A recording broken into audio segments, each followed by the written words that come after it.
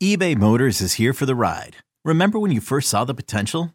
And then through some elbow grease, fresh installs, and a whole lot of love, you transformed 100,000 miles and a body full of rust into a drive that's all your own. Look to your left. Look to your right. It's official. No one's got a ride like this. There's nothing else that sounds like, feels like, or looks like the set of wheels in your garage. With over 122 million parts, you can make sure your number one ride or die stays running smoothly. So there's no limit to how far you can take it. Brake kits, turbochargers, engines, exhaust kits, roof racks, LED headlights, bumpers, whatever your baby needs, eBay Motors has it. And with eBay Guaranteed Fit, it's guaranteed to fit your ride the first time, every time, or your money back. Plus at these prices, well, you're burning rubber, not cash. Keep your ride or die alive at ebaymotors.com. Eligible items only. Exclusions apply. This episode is brought to you by Progressive Insurance. Whether you love true crime or comedy, celebrity interviews or news, you call the shots on what's in your podcast queue. And guess what? Now you can call them on your auto insurance too with the Name Your Price tool from Progressive. It works just the way it sounds. You tell Progressive how much you want to pay for car insurance, and they'll show you coverage options that fit your budget. Get your quote today at Progressive.com to join the over 28 million drivers who trust Progressive. Progressive Casualty Insurance Company and Affiliates. Price and coverage match limited by state law. Welcome into the Odds and Audibles podcast.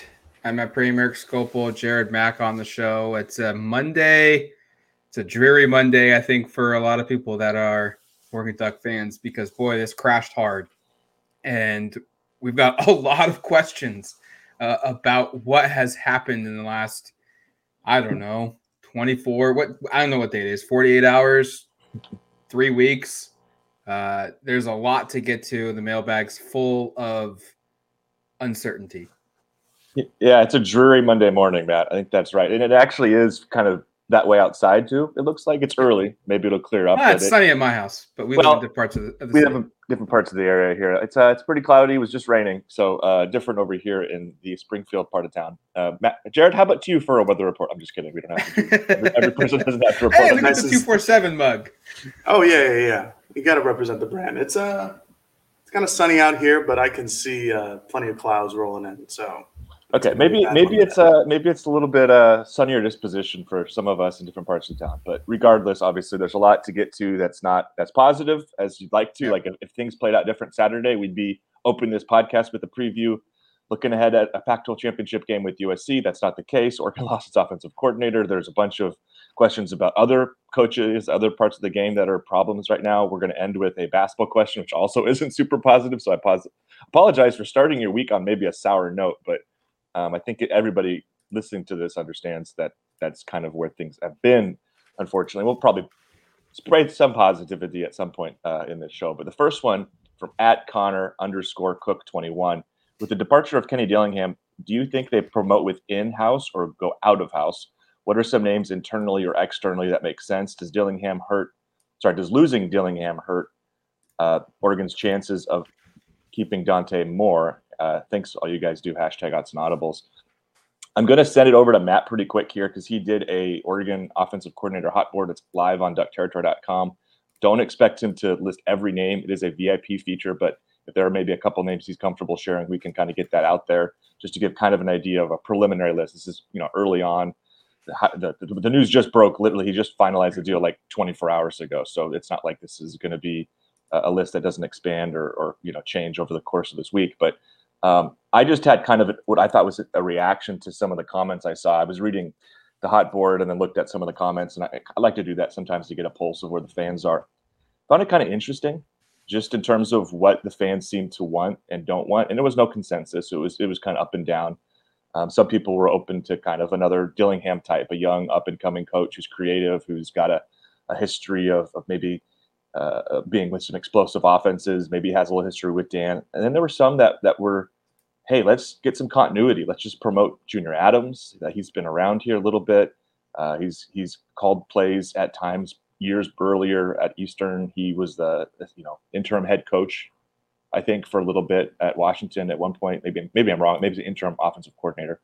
Let's just move him up the totem pole one slot.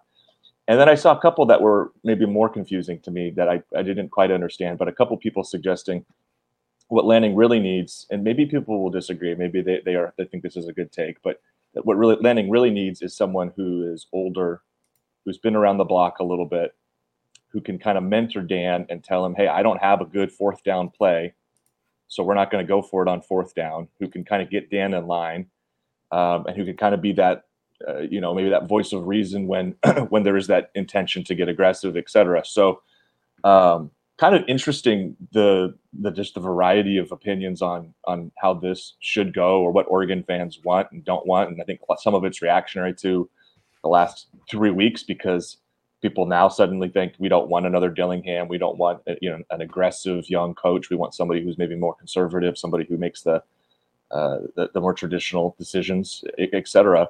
But we were also here not that long ago, not everybody, but praising a lot of these aggressive decisions too. So that speaks to kind of how things change over the course of, how losses impact kind of the discourse. But that's just kind of something I thought was interesting, of kind of, not to frame that as being a consensus, because it wasn't, but just some of the things I read were kind of varied a lot in terms of what people want. So Matt, I'll toss it over to you. Kind of what are some names, or who are some people that we should know early on in this process? Yeah. So first of all, Dan, and we should also mention Marshall Malchow. He is the right-hand man, the chief of staff of Oregon football. I think that is the connection that few people are putting together here. And if go back and listen to our podcast with Marshall on this show earlier in the season, or I think like August or July or preseason, sometime right before the season started. And he basically said that his responsibility is making sure that Dan Lanning is prepared for every situation that he walks into. He's, hey, Dan's got this big thing to do today. Marshall's in the background doing all the other stuff, making sure it's done and ready, and Dan can just step right into the next big thing and have all the information. And so this entails what part of what Marshall's job is knowing A, recruiting, but also B, knowing the Rolodex of coaches and having a plan in place for when Dillingham was going to leave. And look, the staff knew that this was probably going to happen a couple of weeks ago. They didn't maybe definitively know until it got done during the week leading up to Oregon State, but they had a clear indication that he was going to be a primary target. A bunch of names for his replacement needed to be constructed. And so they've started this, already. That Dan Lanning just didn't find out Saturday evening inside Gill Coliseum like we did that he was for sure gone. So that's one thing. So the connection to Dan is important, but the connection to Marshall is also important. You mentioned internal candidates. There's two, I think. Drew Mehringer, the tight ends coach, Junior Adams, the wide receivers coach. Both have OC experience. Adams was the OC at Western Kentucky. Mehringer was an OC a couple different places at New Mexico, Florida Atlantic, and also Rutgers. He was also a co-OC at James Madison. Neither guy had massive success, though, as an offensive coordinator, which to me is probably going to what holds them back here a little bit. But then it's going back and trying to find some connections and knowing what guys are connected to Lanning, Marshall, what guys have interest in the job. I think Chip Long from Georgia Tech is a name that is certainly an option that we've heard before prior to Lanning getting here. And now, again, with Lanning here, he has experience coaching under Mike Norvell, similar style of Kenny Dillingham. You've also got, I think, Buster Faulkner from Georgia. This is an analyst, but he has experience working with Dan, and he has had really good offenses as an offensive coordinator at Southern Miss, Arkansas State, and Middle Tennessee. All were in the top 25 at different points in the season. I would also throw out Kirby Moore at Fresno State. He's the current offensive coordinator. He worked with Marshall at Boise State in 2012, and then they were together again in Washington for 2 years before their careers took them in different directions. So there's names out there. Could they go out and get a head coach, a guy with head coach experience? Sure, I think so. But while it feels like a possibility, I first started with connections. And that's one of the first things that Dan referenced when he got here is he had a Rolodex of guys that he felt like were good coaches that he's met along the way. And there's some of these head coaches that are big names that everyone wants to go and hire, but none of them have connections to Dan yet. And this is an important hire, and you have to make a hire that someone you know and that you trust. Yeah, I agree with you, Matt, on making a hire about somebody that Dan and most of the staff at least know and trust, because all of the staff basically overlaps at some point. They all met here, or they all coached there. They all know each other from before, and that seems to be the trend that should probably continue to go into this new offensive coordinator hire. Like Eric, I read the comments and just kind of get a perspective on what the fans want.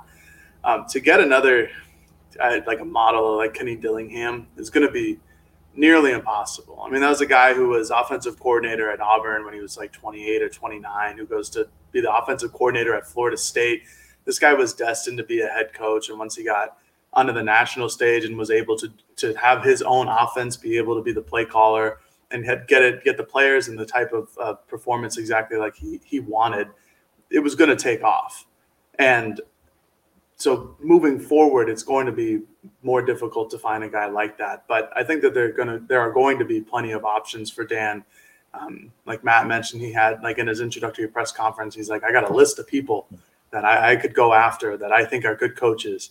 I'm interested to see what that list looks like in terms of what this next hire will be. I think there's plenty of names like that Matt just ran through that are suitable candidates. I think the connection is going to be a huge instrument in terms of figuring out who they want. And I also think it's going to be a young guy. I don't think that there's anything that is indicated by this staff's hiring that it's going to be somebody older with head coaching experience or anything like that to help Dan as a game. I don't think Dan needs help as a game manager.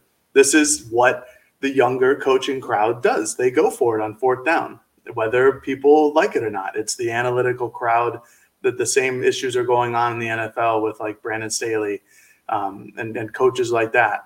But, when like Dan said, probably a month and a half, maybe 2 months ago at this point, like, I'm going to go for it.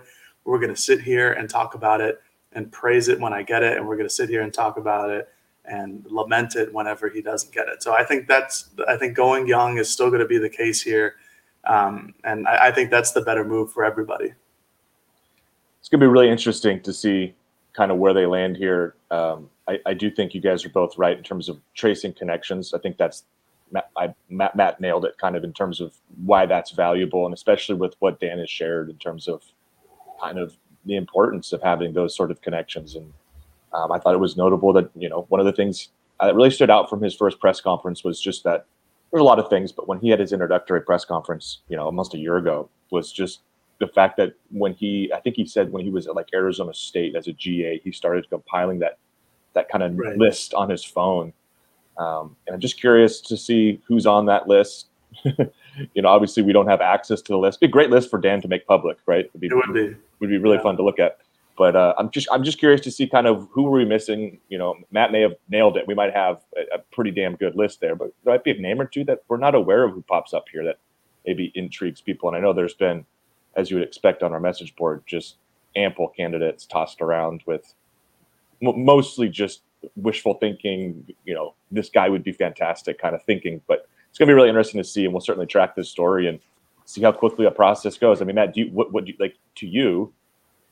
Is there a definitive timeline in your mind of like when you think, like what makes sense for getting this done? Is there a rush? This week. Mm-hmm.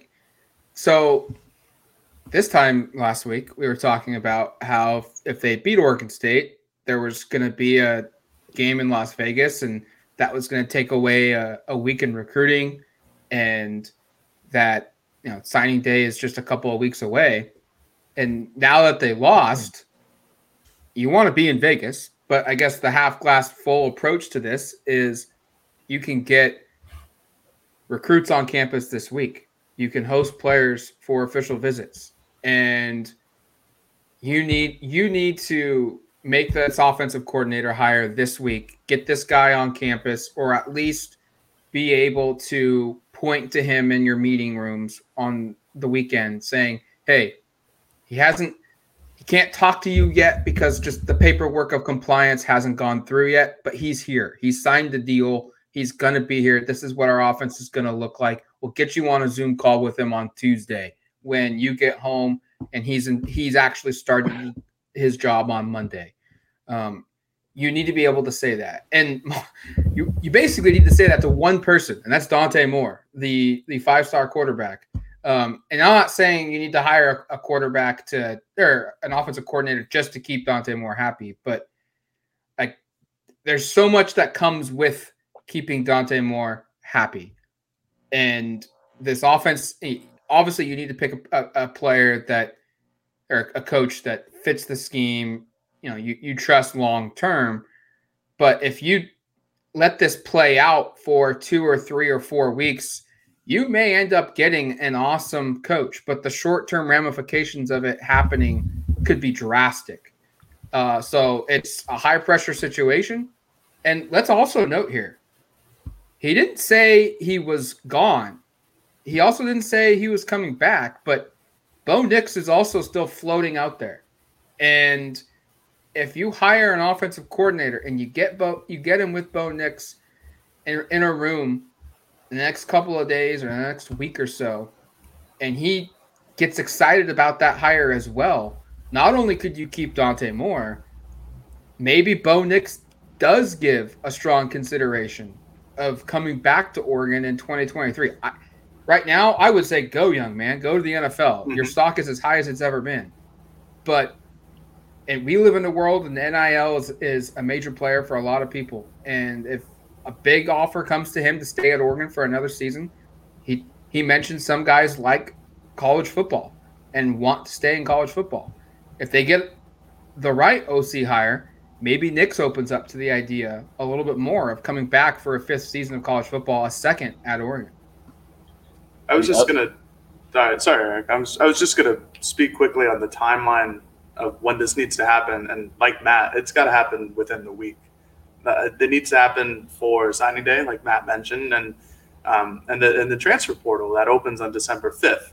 That's going to be a huge caveat in this program. And there's either going to be – regardless, there's going to be a lot of people going and a lot of people coming in. The numbers we'll eventually find out by the end of it all. But hiring an offensive coordinator, being able to point to the guy like Matt was just saying and point to him and be like, this guy right here, whoever this is going to be our offensive coordinator for the next season. Get to know him. Maybe that sways a couple guys to say. Maybe that, like Matt said, maybe that sways Bo Nix. Maybe that sways whoever it is that might enter the transfer portal or is thinking about it after this last season. I think that's critical. As Matt was talking, I looked up the dates of when Dan Lanning was officially announced and when Kenny Dillingham was officially announced. It was 6 days. Granted, there's probably not more of a home run hire for Dan than Kenny was, but I think, Dan had a lot of time, obviously, but he can work the phones. Very personable individual, and he's got a long list of people. He's coached all over the country. He's met a whole lot of people. I think that expecting this to happen within a week isn't some out-of-pocket timeline. I think it's very doable. Yep. The one thing I was going to say, Jared, was exactly what you said about the transfer portal deal. You need to have someone, at least as Matt said, in position to talk people off the ledge if they're thinking of transferring, and then also make pitches to prospective transfers of, hey, this would be an attractive place to come, et cetera. So, I mean, it's going to be a wild month of December, by the way. We've got prep recruiting. We've got transfer portal recruiting. We've got the coaching carousel. We'll see. I mean, another part of this, we'll see who Kenny's going to fill his staff with. Anybody on Oregon staff, whether they be assistant coaches now, whether they be GAs, analysts, like who all is going with Kenny, and then who else is going other places. I mean, it's the way this offseason works. Yeah, this is not the Oregon football staff from, what was that, about 2001 through 2013, where it was like everybody was here for like 12 straight years almost. I mean, the continuity was incredible. turnover happens a lot more frequently these days. Just to throw this out there as a joke, Marcus Arroyo just got let go. Oh No, the Fighting Arroyos, absolutely not. You don't want to bring him back? He looked a lot. Good. His offense has looked a lot better away from Mario Cristobal. I'm not saying he needs to be the guy, but Bring back Joe Moorhead. Let him actually work this year. I'd Take rather him have away from Akron.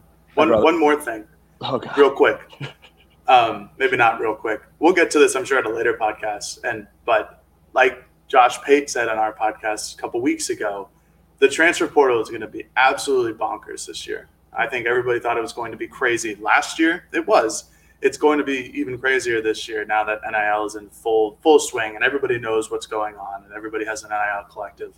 I just think that those who are listening and those who read our message board should be prepared for lots of names from any school to enter the transfer portal and not to freak out if X amount of players leave, because there are X times 6 amount of players left in the transfer portal to talk to. So I don't know. I don't know what we're going to look like next year, but I will tell you that it'll probably be pretty damn different. did you guys see what happened with an NIL collective at Kenny Dillingham's press conference? Yes. This is absolutely wild. Yeah. College football. I don't think Eric knows. Go ahead. I was covering a women's basketball game and kind of offline most of Sunday. So he is taking questions. It's in the middle of the press conference, taking questions. And all of a sudden, some guy who's I'm assuming he's a big booster, probably not the top booster at ASU, stands up and says, I believe in Kenny Dillingham. I want him to succeed at Oregon. I'm committing $1 million to the Arizona State NIL collective right now because I want to ensure the best players stay at ASU and the best players come to ASU. What a world. Must be nice. I mean, that's just – I mean, we already know what's going on, but that's just wild to see that. Sounds that very staged publicity stunt to me, but a good one, right? I mean, like the message is the word is passing, right? Like it's spreading around. It's now spread to our listeners. Speaking of our listeners, from a time perspective, we might want to move to another question because we spent 21 minutes on this one. And we've got we got 4 more to go. So the second one from @Nash_Duccaneer. Man, what a weekend, fellas. What are the best and worst case bowl game scenarios for Oregon now? #OttsAndAudibles. I thought this was important because I think a lot of people are asking the same question. And the answer is the Rose Bowl will not be happening. That was technically no. It's still a possibility. They could choose. It's not going to happen, but it's still a possibility. They could choose. You run through the order here, and again, so by the way, there's basically a consensus in the industry that Oregon will go to the Holiday Bowl. If you go through, I went through about half a dozen different bowl prediction websites, and they all have Oregon to the Holiday Bowl, which is played December 28th in San Diego. You guys want to spend Christmas in San Diego? I don't hate the idea of it. I don't hate it, yeah. There are worse places to be, including several that are also on this list of possible destinations, including El Paso. Let's not go there. Good Lord. That just shows the difference of lifestyles you and I have. You two do not have kids.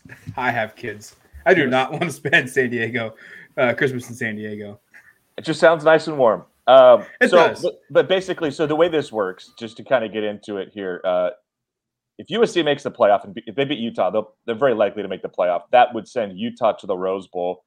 Then I think most people expect the Alamo Bowl would choose Washington, in part because Oregon was just there. And the Alamo Bowl, the Holiday Bowl, and the Las Vegas Bowl, which are the top 3 after the Rose Bowl for the conference, all have flexibility in terms of being able to choose one school over another. It doesn't have to be based on a conference record. They have to be within one game of each other, so they don't have they couldn't just pick hey, we're going to take Washington State to go to Alamo Bowl. They have to be within certain frame of reference here. But most people are expecting college football playoff USC. You actually kind of want to root for USC if you're an Oregon fan, I guess, technically. So they go to the playoff because that moves you up a rung. Utah likely to the Rose, Washington to the Alamo Bowl, and then Oregon to the Holiday Bowl. And then after that, it gets kind of crazy with the Vegas Bowl, Sun Bowl, LA Bowl. And then there's a couple of other weird bowl affiliations that are going to be a little bit less clear right now in terms of where exactly they go. But the consensus right now seems like the Holiday Bowl. I've seen several different opponents from the ACC. This is an ACC Pac-12 bid game. I've seen Florida State. I've seen Duke. I've seen North Carolina. It would be really interesting to kind of the Florida State connections would be interesting. I wish Miami could be in this because that would be far more entertaining than any other option, but that's not going to happen. So no, that's kind of where it runs down. I think you should probably expect Holiday Bowl. That's probably best case. I mean, I guess Alamo Bowl would technically be best case in terms of the caliber of the bowl, but Oregon was just there, and it seems pretty unlikely that the Alamo wants another Oregon, especially when they can pick between Washington, Oregon, Oregon State, even, and UCLA, who are all 9-win teams.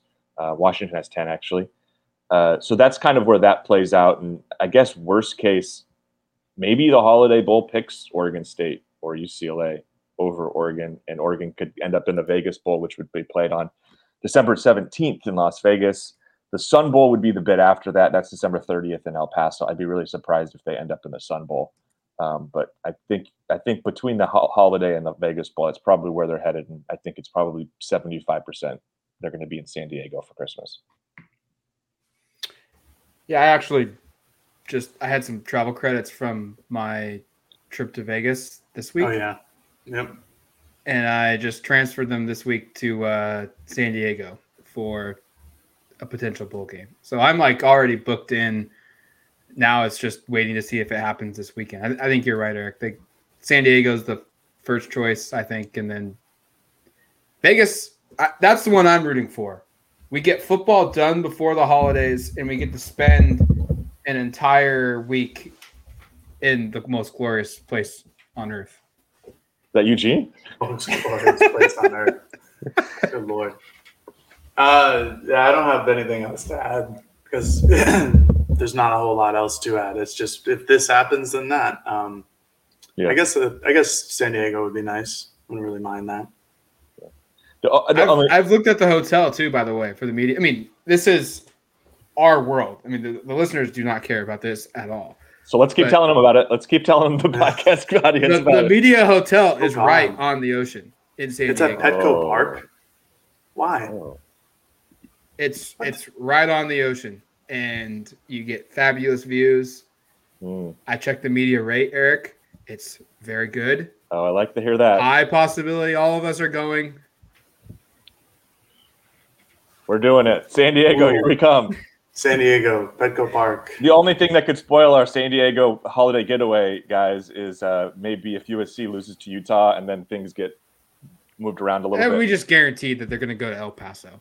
Yeah, if they go to El Paso, I'm going to be – oh, man, the podcast on Sunday when we do a El Paso it's going to be rough. All right, last question before the break from @Sparkor2. El Paso, please no.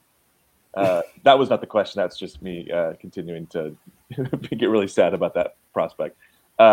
What is the future with Tosh Lupoy? I believe he has underperformed this season with the level of talent on the roster. Is Tosh still a good fit going forward, or are we potentially looking to make some changes?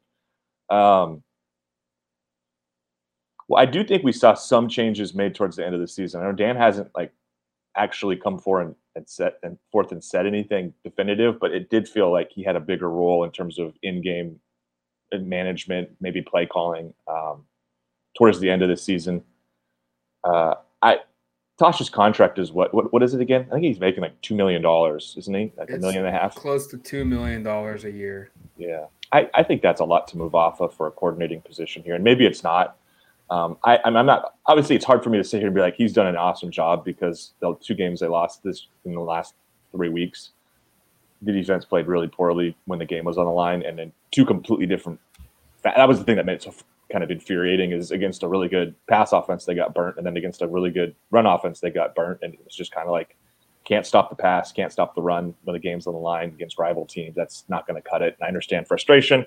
I also don't know if moving on from him is maybe what you want to do. You can maybe restructure some of the decision-making processes in game, maybe leading up to the game. And I know that sounds kind of weird if you're paying a guy a bunch of money. So if you don't want him to be calling plays and be your defensive coordinator, just move on from him. I also feel like it's maybe a little bit premature to me. I don't know. I mean, Dan also strikes me as someone who's very forward thinking. So if he goes, Tosh is a bad fit, let's move on. he might be the type of kind of leader to do that. But I haven't seen enough where I'm like, he needs to be fired now. They're going to make a change now.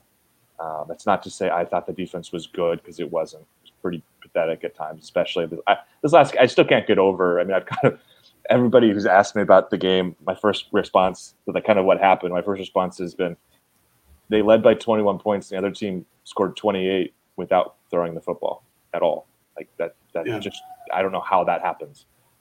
So I guess my answer is I don't expect him to be fired. I could understand why some people would think that. It feels a little bit early. 1 year. I would like to see him maybe have another year with quote unquote his guys, and with what Jared was saying earlier, what Matt was saying earlier about the transfer portal and how easy it is to now kind of transition from Mario Cristobal recruits and players to now quote unquote Dan Lanning players and recruits. You could reshape this roster more quickly and maybe expedite the process. I think that is probably what you see is a huge overhaul of defensive player talent. I wouldn't be surprised if we're looking at the roster to start next season and compare it to the roster now, and you're like, wow, there's like 4 returning starters from last year's defense. Like, it's just a completely different unit. And then you say, well, now Tosh has an opportunity with his guys. How does that work? Does it work out better? Does it not? But I don't think it's time to move. I don't expect him to move, but I guess I'm also in the place of it.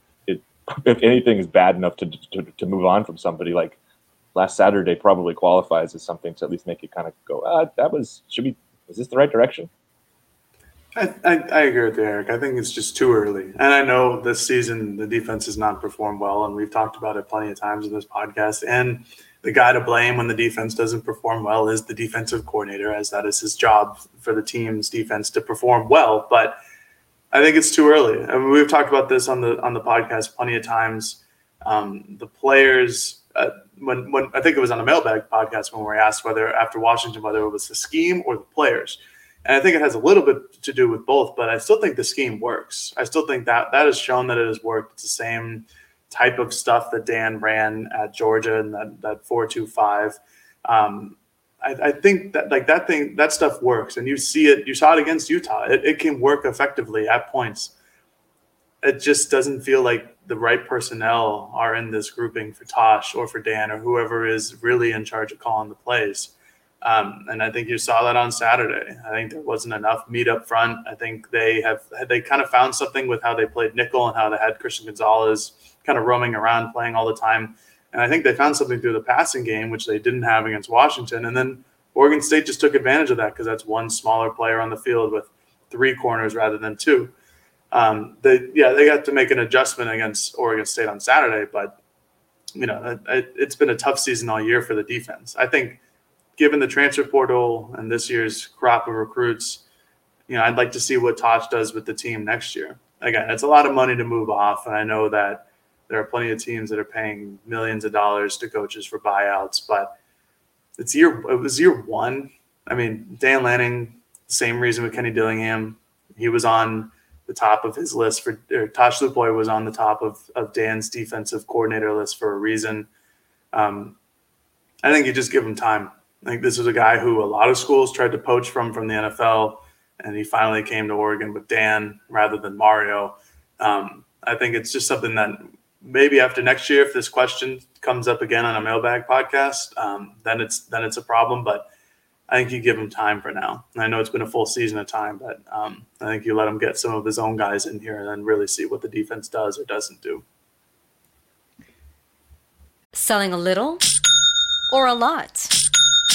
Shopify helps you do your thing, however you cha-ching. Shopify is the global commerce platform that helps you sell at every stage of your business. From the launch your online shop stage, to the first real-life store stage, all the way to the did we just hit 1 million orders stage. Shopify's here to help you grow. Whether you're selling scented soap or offering outdoor outfits, Shopify helps you sell everywhere. From their all-in-one e-commerce platform to their in-person POS system, wherever and whatever you're selling, Shopify's got got you covered. Shopify helps you turn browsers into buyers with the internet's best converting checkout. 15% better on average compared to other leading commerce platforms. And sell more with less effort thanks to Shopify Magic, your AI-powered all-star. Shopify powers 10% of all e-commerce in the U.S. And Shopify is the global force behind Allbirds, Rothy's, and Brooklinen, and millions of other entrepreneurs of every size across 175 countries. Plus, Shopify's award-winning 24/7 help is there to support your success every step of the way. Because businesses that grow with Shopify. Sign up for a $1 per month trial period at shopify.com/Odyssey Podcast, all lowercase. Go to shopify.com/Odyssey Podcast now to grow your business, no matter what stage you're in. Shopify.com/Odyssey Podcast. Okay, picture this. It's Friday afternoon when a thought hits you. I can spend another weekend doing the same old whatever, or I can hop into my all-new Hyundai Santa Fe and hit the road. With available H-Track all-wheel drive and 3-row seating, my whole family can head deep into the wild. Conquer the weekend in the all-new Hyundai Santa Fe. Visit HyundaiUSA.com or call 562-314-4603 for more details. Hyundai, there's joy in every journey. Auburn has the reputation that it does of being an extremely toxic place because they pay gobs of money and then say, just kidding, we don't like you anymore, 18 months into a job, and fire you. And next thing you know, you've got a school like Auburn paying like 5 or 6 coaches, whether it's head coach, coordinator, assistant coach, not to coach your team, and you're like 3 years removed. There's something wrong. I don't think it's just Oregon. It's just the society. Like, if something isn't working, your first reaction is he totally sucks. Get rid of him, within a year. And yeah, if there's not marked improvement next season, then you need to look at things. It's 2 years, but 1 year cycle. And it was very clear that while we were all expecting the defense to maybe be the strength of this unit, we were all pretty wrong. The talent level at Oregon along the defensive line, I don't think is very good. And what were they supposed to do? They kind of had a lot of the same body type guys and very few, whether it was linebackers that could work in coverage or if it was defensive linemen that could get pass rush. And, the portal is a very quick fix. And we will learn a lot about the defense next season because of A, player improvement, B, a better understanding of scheme with the guys that are currently on the team back next season, and then C, player acquisition, the guys that they bring in between now and next season to address these issues. So it's way too early to move on from Tosh, especially with the money that you're paying him. Oregon is not in the Big Ten. They are not in the SEC. They do not have the boosters that some of these high-profile schools have. Yes, they have the best in Phil Knight, but he has never been one to call in and say, I want to pay this guy's buyout because he's not good. He needs to get out of here. He's never been that guy. One last thought before we go to break is also is it beneficial for the program to bring in the new second in command, offensive coach, new second in command defensive coach? I mean, like, you're bringing in a new offensive coordinator, a new defensive coordinator one off season. That type of turnover is, to me, sometimes not a good thing in terms of you're now redistributing everything. A new defensive coordinator likely wants to also bring in new members for his staff, just like you might expect to have for the offensive coordinator. So I just think what we're talking about doing here is now you have this assistant coaching staff is completely reshaping it entirely. And I'm not going to pretend like the defense was good. This is also a team that just won 9 games, was extremely close to winning 11. Does it feel like you need to completely overhaul every part of this offense and every part of this defense, which is what happens when you get rid of an offensive coordinator or a defensive coordinator and have to hire a bunch of new assistants? So I think that's just another kind of part for me of it. I don't know if it makes sense to do both in one off season, which is why I probably kicked the ball down the or kick the can down the street a little bit, in part because I'm not sold Tosh is the sole problem here. And I want to see what it looks like with more of his guys, quote unquote. So I think that part probably also just should be said of, it's one thing to make a defensive coordinator change. It's another to make it the same year as the offensive coordinator change. Right. And going into the second year of a head coach where all these guys have been here for only a year, it just feels premature to make that many overhauls unless Dan gets to the point where he says, this can't be fixed and we need to move on, which I don't think they've reached that point personally. All right, let's take a quick break. When we come back, we'll finish the back end of this Odds and Audibles mailbag.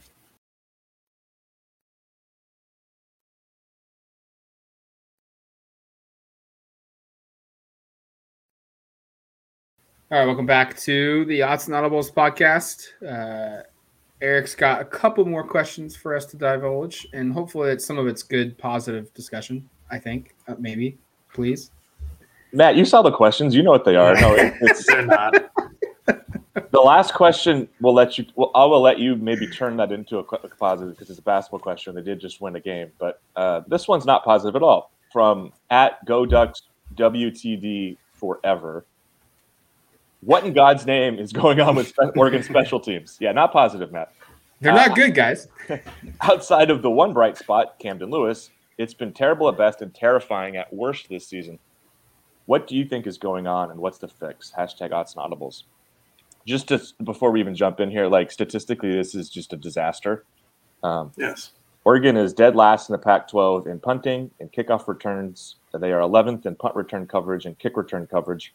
They are 9th in punt returns, and that was increased over the last couple of weeks by some sort of decent Chris Hudson returns, or else they would be like they were dead last in that, like before the Washington game. So, this was a deal where, remember how much in the spring we talked about the Joe Lorig hire, and he came in and said that he addressed some of these statistical pitfalls last year that were just like, how do you guys feel about being the 108th best kick return coverage unit in the country, or whatever it was? And we got to treat this like we treat offense, like we treat defense. It's got to be treated with the same equity. They seem to do it in practice. I mean, I'm not saying that they seem to like be awesome in practice, but they devote a lot of time in practice, right? The first period that Jared and when Matt was coming out earlier in the year that we got to watch every day was a special teams practice period where they worked on all sorts of multitudes of special team things over and over and over again. So the fact that you've got issues in basically every one of these areas is extremely concerning. Joe Lorig's track record is excellent. The thing I would say is the punting and kicking situation, like kickoffs and all that, I think they just missed on the personnel part. That's not going to fix all of it, right? But, I mean, Oregon averaged 37 yards per punt this year. They had 4 different guys punting, and then the final regular season game, a guy was the worst. Like, it didn't get better ever. The punting actually probably was, like, at its best early on in the season, and then they made a couple of changes. And I'd actually be curious to know, going back and looking at it, like, do you regret moving away from some of the guys early on? I mean, the numbers weren't great, but maybe, I mean, it couldn't have gotten worse than it was at the end. Like, I don't know what the fix is at punter, but to me, it's clear it's portal. You're going to go out and you're going to hit the portal hard in terms of punting. You've got Camden Lewis, who's a great, field goal kicker, kickoffs. He's done a little bit of kickoffs at the end here. Like, I think you don't have to worry about replacing him for the upcoming season, but you need to find a replacement after that. And I think you go out and you try to find another guy who can handle kickoffs too. I mean, I think there were moments where Andrew Boyle was pretty damn good, but it wasn't great at the end of the season. And whether it was because of injury or something else, he did not finish the game against Oregon State kicking off. And you had Camden Lewis, who kicked one kind of short that was returned to the midfield. So I mean, there's a lot of things from a kicking perspective. I think the coverage and return stuff is frustrating. And I just think that goes back to the thing I've said recently that is probably surprising, but I think team speed isn't great. I don't think this is a particularly fast team, and those are the type of things that happen in coverage and returns. Of Mario Cristobal was here for 4 years, and he reshaped the program from one that was known for being explosive and fast to one that was known for being big, strong, physical. Now, those are fine characteristics, but there is a trade-off. And I don't think I look at this roster the way it's comprised right now in the last couple of years, and it was an issue under Mario and an issue now, as being particularly fast. Like, there are certainly individuals who have great speed, but a lot of them, there aren't a ton of them, and a lot of the fastest guys are the freshmen. They went True out. freshmen, yeah. That was the thing that Dan talked about when he got here, was they went and they signed, I think, 5 or 6 guys who ran sub 11 in the 100. A couple of those were linebackers, some secondary guys, some receivers, and they got a lot of speed. Now it's a matter of maybe developing that. So what is the fix? Well, I think it's, again, a lot of this is personnel related to me. Yeah. Like, it's going and improving. You got to get a better punter. You've got to go find a long snapper, maybe. I mean, I don't want to toss too much shade at Luke Bossa. We don't know what he can do. Carson Battles is actually one of the other real positives here, and he's going to be gone. Oh, yeah. I was going to mention him. Stole my thunder. Yeah, well, sorry, bud. And then the other part is just getting more team speed. And I think that, again, that's going to probably be a bit – not probably. It needs to be a focal point for some of the defensive back additions that you make, because I thought throughout the season, especially at the end, it became really very obvious Oregon just lacked speed at safety. It just didn't have a lot of speed in the back end, and that was a problem throughout. So I think you can kind of pair all of that together of you want to get faster across the board for defense, for offense, and that'll help you on special teams. But I mean, those are the type. I think personnel stuff is key. And then I'm not a special teams guru, so I'm not going to sit here and pretend like they should switch from one way of doing special teams to another. Joe Lorig has a great track record. I'm just going to trust it's going to get better eventually, which I wish I had more insight into that. If there's a listener or somebody on the message board who hears this and does have special teams expertise, feel free to kind of weigh in and give me some insight into what needs to be done from your perspective. But I don't have that insight, and I think more than anything, you just need to get better punters, better kickers, and a little bit more team speed. Yeah, this is all personnel based, at least in my opinion. There's a reason why Kamari Terrell, as a true freshman, has been Oregon's gunner for the entire season, is because, well, A, he's the fastest guy on the team, and B, there's nobody else that comes close in terms of just his straight line drive speed. But that's a true freshman, and there wasn't anybody else on the roster who kind of compared to what he can do in the open field as just being a burner and getting down the field and maybe getting there in punt coverage. But, they have – no disrespect, but they have, Bryce Betcher, who is a walk-on safety, as like one of their main guys on special teams. And granted, Bryce is a good athlete, but again, this is a personnel thing. And I talked to my dad about the Oregon State game afterwards, and just like Clemson and how they lost, special teams just was an absolute disaster. And it kind of has been all season. It just hasn't snowballed like this. There just hasn't been a muff punt or something like that. As I was talking to my dad, I basically just told him, like, they brought in 2 punters and 2 kickers and ended up in the transfer portal, and then all 4 of them ended up being punters at one point during the season. So that's never a good thing. If you have 2 punters, you don't have 1 punter. If you have 4 punters, you sure as hell don't have a punter.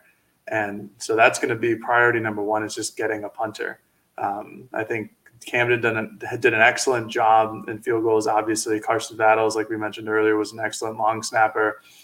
Boyle was pretty darn good as a kickoff specialist too. He had those 2 kickoffs against Washington, but big picture scope of the things, he was a good kickoff specialist for Oregon. He put plenty in the end zone, didn't allow a lot of returns. But with Lorig, I firmly believe once he gets his personnel in there that he can do better.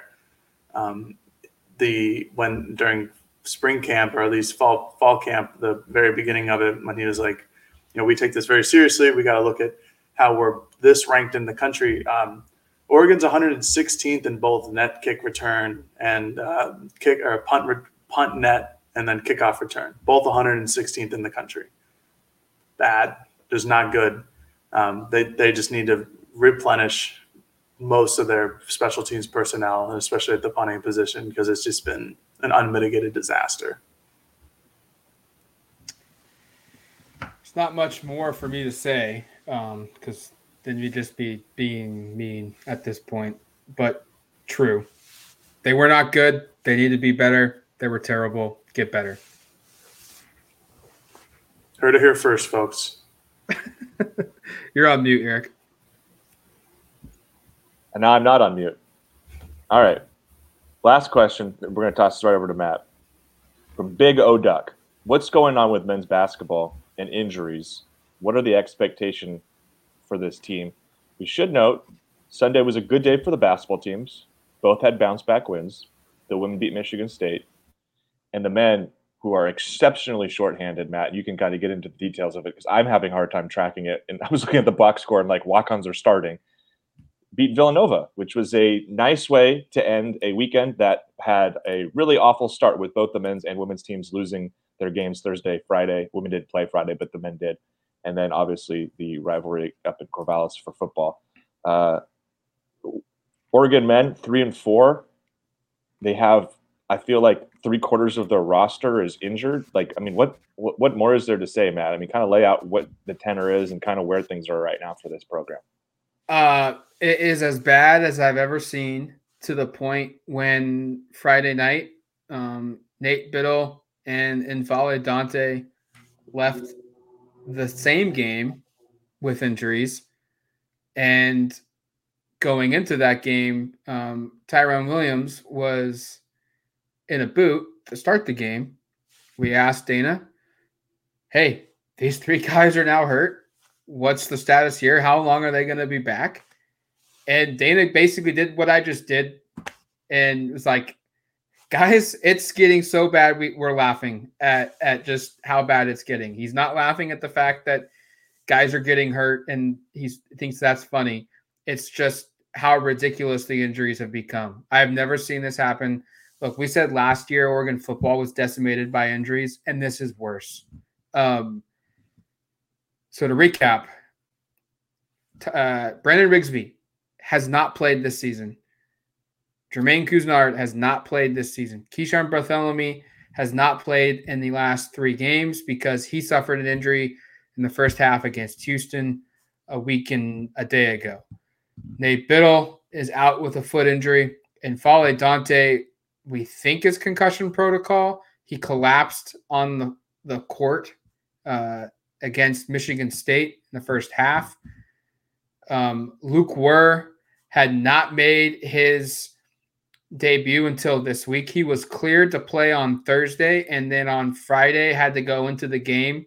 No practice because of injuries. Ethan Butler is still out. He's on scholarship, and he's hurt.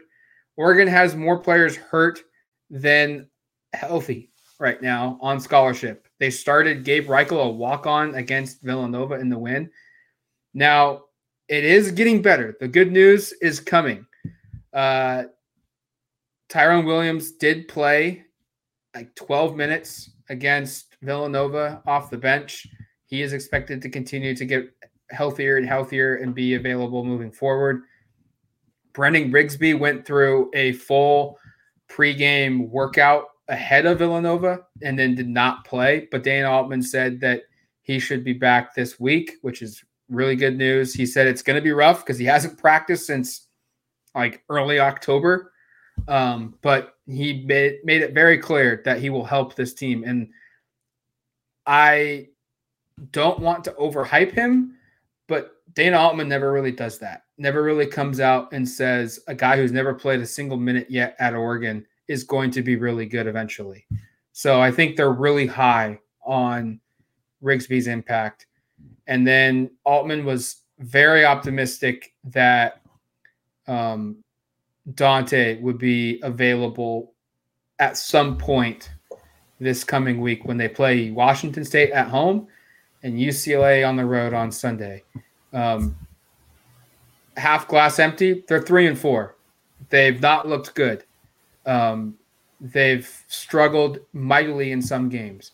Half glass full perspective, this team has not played a game yet with its full roster, and they've not been able to play a style of basketball because of injuries for how they constructed this roster. So if they can get healthy, and as Dana Altman said, tread water through the month of December and get out of here with 1 or 2 more losses this month, preferably 1 or fewer, and go into the new year, you have a path to putting yourself in a position to get to the NCAA tournament. I'm not going to say they're going to get there if they win 14 games in league.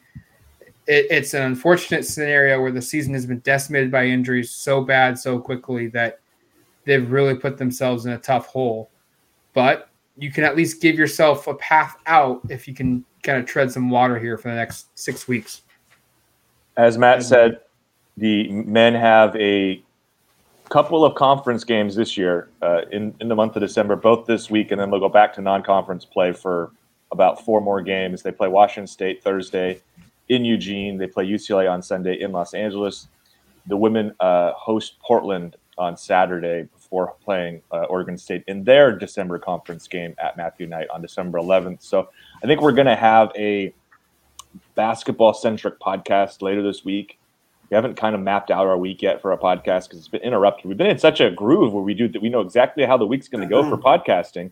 It's been interrupted now because Oregon football is also on an unexpected almost change of schedule. So expect something later this week. I'm not sure we're going to split it up. We're going to do one podcast, but we're going to do some basketball kind of recap of where things are at. And we'll have more of Matt's thought on the men's team, more of my thoughts on the women's team. Jared can kind of weigh in as well, and we'll kind of go from there. So we'll have more basketball content. I'll start taking center stage here a little bit more as we get into the month of December. I've got some thoughts on the basketball team right now, if I'm allowed to share them. Matt, is that acceptable, Matt? Yes, absolutely. Matt, I had more fun watching the Sunday game than I think any game this season and any Oregon game for a while, just because of I don't know. I think while the injury situation is extremely poor for Oregon's chances of getting into the NCAA tournament because they just have to weather the storm of them, it's fun to watch Will Richardson do what he does best, and that's just isolation basketball and just scoring. You look at that, I was very intrigued to see how good he was because last season he tried to do this a lot and just wasn't that effective. So far this season, he and Chloe Ware have been pretty darn effective, maybe not efficient, but they've been effective. And I thought that Oregon's win over Villanova could be something that kind of swings the momentum of things where, they're down to 5 or 6 scholarship guys. They got Jimmy Cooper. They got Reichel out there. They have Brady Paris, all the walk-ons represent, all getting actual meaningful minutes in a game against Villanova, one of the better teams in the country in the last 10 years. I know that they're also injured, but they won that game with. I know that the final score is they won that game by a few points, but they were in control for most of that game. And Matt, I know you were there with you and 7 of your closest relatives and friends in the crowd because nobody went to go watch a game, but that was a good little butt kicking by Oregon over Villanova with Reichel attempting 7 3-pointers and only hitting one of them. Will Richardson was good. I know that the weekend in general didn't go exactly how Oregon wanted it to, but I thought the emergence of Chloe Ware, who seemed to Dana seemed to have given them the green light now that Nate and N'Faly Dante are out. He's damn good, and I knew he was a big 5-star freshman coming in, but his ability to stretch the floor, play defense, grab rebounds, just be a pest and be able to move really efficiently off ball is impressive. And again, Richardson was really good. I still think that they need another guard to step up and kind of give the ball handling opportunities away from Richardson just because he's played. Matt, how many seconds did Will Richardson not play this weekend? I'm doing the math. Or was it minutes? 36 seconds he did not play between Sunday and Friday. He played 30 minutes against UConn, but Dana Altman very quickly said at like the 10-minute mark of the second half, we're down like 18. We're going to need to play Will 40 minutes every other game that we have. We're not coming back in this game. Will, you come out. And they played Brady Paris and Gabe Reichel almost exclusively. Let's go. In that second half Thursday night against UConn. I think these might be the 2 best games we've ever seen from Will Richardson. They're up there. in his career, because against Michigan State, 40 minutes, he had 2 turnovers, 8 assists, 28 points. He shot almost 50% from the field, and they had a chance to win this game in the final minute. And they were playing with 4 scholarship players for the last second half of the second half, the final 10 minutes. And then against Villanova, 39 minutes and like 16 seconds of play, 19 points, 8 assists, 3 turnovers. He shot almost 60% from the field. Dano even said it himself afterwards, like the best leadership he's seen from a player since Eugene Omoruyi, Peyton Pritchard, or Dylan Brooks. And he said, we haven't had that type of leadership on the court since Eugene Omoruyi was here. And it was very evident. And like, I think my biggest takeaway from the weekend is yes, they lost 2 games. One of them was a blowout. Yes, they got all these injuries, but Will Richardson got himself into a groove this weekend. Quincy Guerrier got himself out of the funk that he's been in. He was really good. He was excellent this weekend. Against Villanova in particular. Mm-hmm. And then Kel'el Ware broke out. And if you're looking for positives, those 3 guys are all trending up right now. And if you can just get Dante back and you can get Gabe to give you 10 minutes a game for the next couple of weeks, this team's got a chance to do some stuff. Are they going to beat UCLA? No, I don't think they are. But they've got a chance to really make some strides here, because that Villanova game, I think, was huge from a confidence standpoint. I don't mind that Oregon only has 6 scholarship guys to go with. Like, Dana Altman's teams are always better when there are 8 guys, maybe total. He just knows how to allocate those minutes, knows when to take guys off the court. And a player like Richardson, I know that he was never taken off the court, but I think that's when Dana Altman's at his best, is when he has a guy who could potentially go all 40 minutes and run the offense with whoever it is else that's with him on the court. Again, they need to get healthy. Will Richardson needs help, whether it's Rigsby or Couisnard or Bartholomew. One of them needs to come back and just give him some time to sit on the bench and drink a Gatorade or 2. But I do like that this short rotation has shown that they have no quit in them. They fought really hard this weekend. I know they, like Matt said, I know they lost to Michigan State, but Michigan State's a good team. Beat Kentucky, took Gonzaga to the wire earlier in the year. I really liked what I saw from Will and Kel'el. I think it could be okay, even though with all the injuries. Yeah, that's a good point about the rotations. It's something that probably is, you go back and you look at, you're probably going to be spot on there. We probably should wrap this one up, because we could go a full 20 more minutes about basketball, and I don't want to leave the women's out. Let's save that for later this week, because there's a lot to get to for both sides. Eric and I talked a little bit on the way back from Corvallis. We watched what happened in Portland. So there's a lot to get to on both the men and the women's basketball programs. We'll do that later this week. But until then, you've been listening to the Odds and Audibles podcast. Talk to you later, folks. Peace. You can now relive the best moments of the UEFA Champions League 24/7. The UEFA Champions League channel is a new 24-hour streaming channel serving non-stop goals, highlights, and full match replays from the world's most prestigious club competition. Reminisce on your favorite moments, legendary players, and brilliant goals with the UEFA Champions League channel streaming around the clock on Pluto TV and the CBS Sports app.